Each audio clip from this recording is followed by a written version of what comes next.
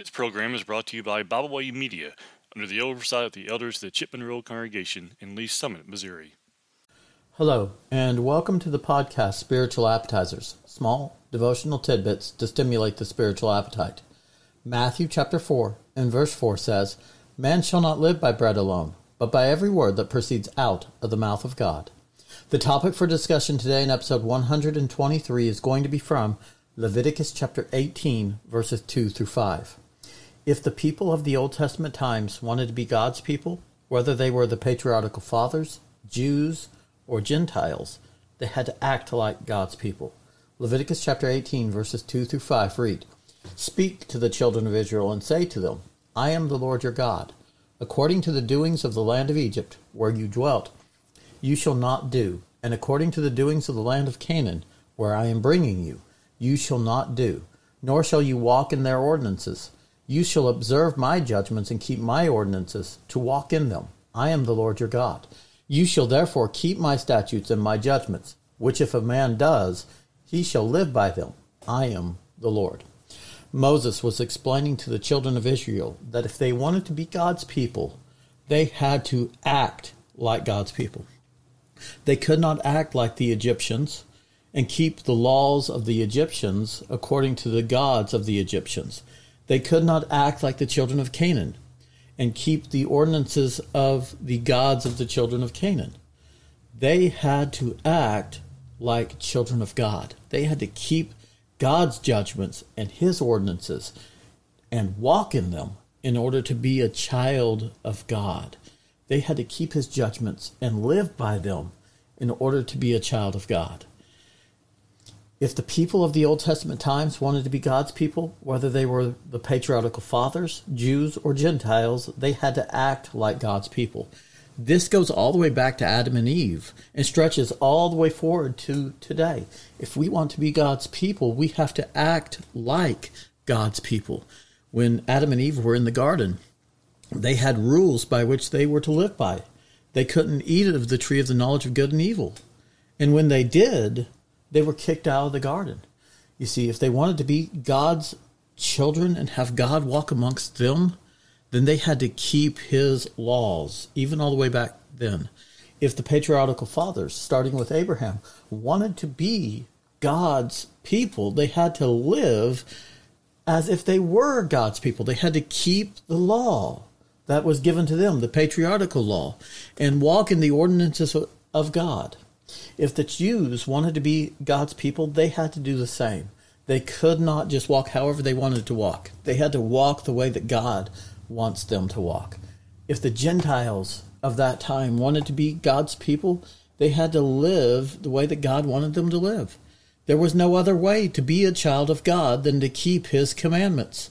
In Genesis chapter 5, verses 22 through 24, the Bible says, "After he begot Methuselah, Enoch walked with God 300 years and had sons and daughters. So all the days of Enoch were 365 years. And Enoch walked with God, and he was not, for God took him." You see, Enoch walked with God. This means he kept God's law. The law that was given him to be kept, Enoch kept it. He walked with God, and God took him. You see, if Enoch wanted to be a child of God, he had to listen to God and he had to put into practice what God wanted him to put into practice, or else he would not have walked with God. If we go forward to Genesis chapter 6 in the time of Noah, in Genesis chapter 6 and verse 9, this is the genealogy of Noah. Noah was a just man, perfect in his generation. Noah walked with God. You see, Noah was a child of God. He was a just man and he was perfect in his generation. And in order to be a child of God, he had to keep the commands of God. God would tell him to build an ark, and he would give him specific guidelines by which to build that ark. And Noah would do it. He would build the ark, and he would do it exactly the way that God wanted it to be done. If the people of the Old Testament times wanted to be God's people, whether they were the patriarchal fathers, Jews, or Gentiles, they had to act like God's people. Noah had to act like a child of God. He had to be an obedient child in order for God to walk with him. In Genesis chapter 17 and verse 1, it says, "When Abram was 90 years old, the Lord appeared to Abram and said to him, I am Almighty God. Walk before me and be blameless. You see, God wanted Abraham to walk before him and to be blameless. And then the only way for him to do that was to keep the commandments of God, to trust him, to have faith in him.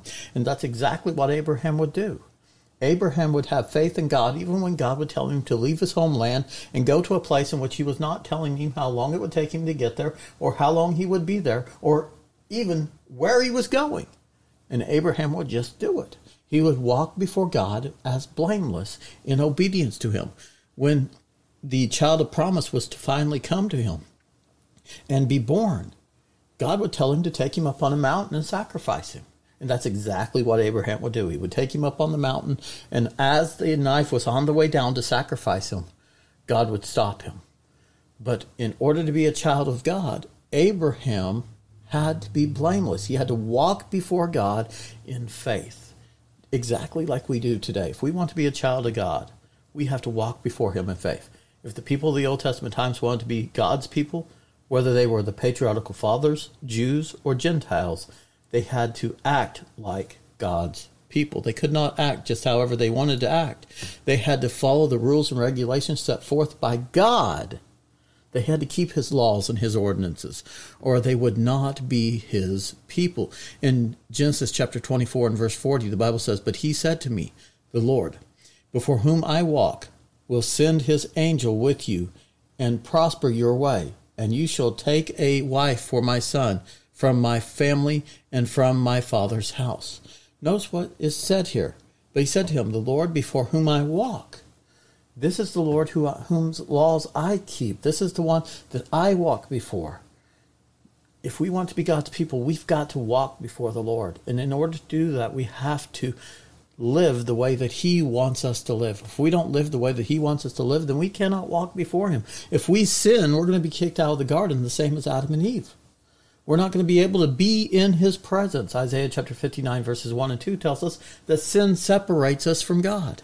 In Exodus chapter 16 and verse 4, the Bible says, Then the Lord said to Moses, Behold, I will rain bread from heaven for you, and the people shall go out and gather a certain quota every day, that I may test them, whether they will walk in my law or not. This life is a test as to whether or not we're going to keep God's laws. God gave them specific regulations for the manna that was coming down, and he expected them to keep it. And he was testing them to see if they were going to be his children, if they were going to listen to him or not, and be obedient to him. And so the manna that came down from heaven was a test as to whether they would walk in his law or not. In Leviticus chapter 26 and verses 3 and 4, the Bible says, If you walk in my statutes and keep my commandments and perform them, then I will give you rain in its season. The land shall yield its produce, and the trees of the field shall yield their fruit. If you want me to take care of you, then you have to live the way that I want you to live. I can't take care of you if you're breaking my laws and my commandments, which I mean for your good. And so if we want to be God's people, we have to live by his laws and his rules. If the people of the Old Testament times wanted to be God's people, whether they were the patriarchal fathers, Jews, or Gentiles, they had to act like God's people.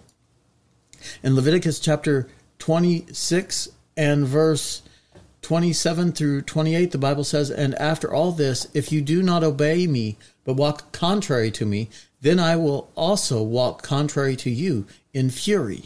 And even I, will chasten you 7 times for your sins. If we want to be God's people, we have to live according to the way that he wants us to live. If we walk contrary to him, he's going to chastise us. He is going to rebuke us and try to bring us back to him. In Leviticus chapter 26 and verses 40 through 42, the Bible says, But if they confess their iniquity and the iniquity of their fathers, with their unfaithfulness in which they were unfaithful to me, and that they also have walked contrary to me, and that I also have walked contrary to them, and have brought them into the land of their enemies, if their uncircumcised hearts are humbled, and they accept their guilt, then I will remember my covenant with Jacob, and my covenant with Isaac, and my covenant with Abraham, and I will remember the land. You see, in order for God to remember and to forgive them, they had to repent. They had to understand the wrong that they had done, and they had to come back to him so that he would remember them. If the people of the Old Testament times wanted to be God's people, whether they were the patriarchal fathers, Jews, or Gentiles, they had to act like God's people. We can't act however we want to act and expect to be the children of God. We have to act the way that God desires us to act. In Isaiah chapter 2, verses 5 through 8, the Bible says, O house of Jacob, come and let us walk in the light of the Lord. For you have forsaken your people, the house of Jacob, because they are filled with eastern ways. They are soothsayers like the Philistines, and they are pleased with the children of foreigners. Their land is also full of silver and gold, and there is no end to their treasures. Their land is also full of horses, and there is no end to their chariots. Their land is also full of idols. They worship the work of their own hands, and that which their own fingers have made. They went after other idols. And if they wanted to be a child of God, if they wanted to be God's people, they had to live the way that God wanted them to live. They had to walk in his light. But they chose to walk in other gods' light, which aren't really gods. They're the work of their own hands, but they were walking in their ways. And God said, I cannot be your God if you're not going to live by my statutes and let me take care of you. If you decide to make gods of your own hands, then you forsake me. And it's the same way with us today. If we make gods of our own hands and worship them, then we forsake our living God. In Hosea chapter 14 and verse 9, the Bible says, Who is wise? Let him understand these things. Who is prudent? Let him know them. For the ways of the Lord are right. The righteous walk in them, but the transgressors stumble in them. The righteous will walk in the ways of the Lord because they're right. But the unrighteous, the transgressor, will stumble in them. If the people of the Old Testament times wanted to be God's people, whether they were the patriarchal fathers, Jews, or Gentiles, they had to act like God's people. In Amos chapter 3 and verse 3, it says, Can two walk together unless they be agreed? If we do not agree with God, then we're on the wrong side.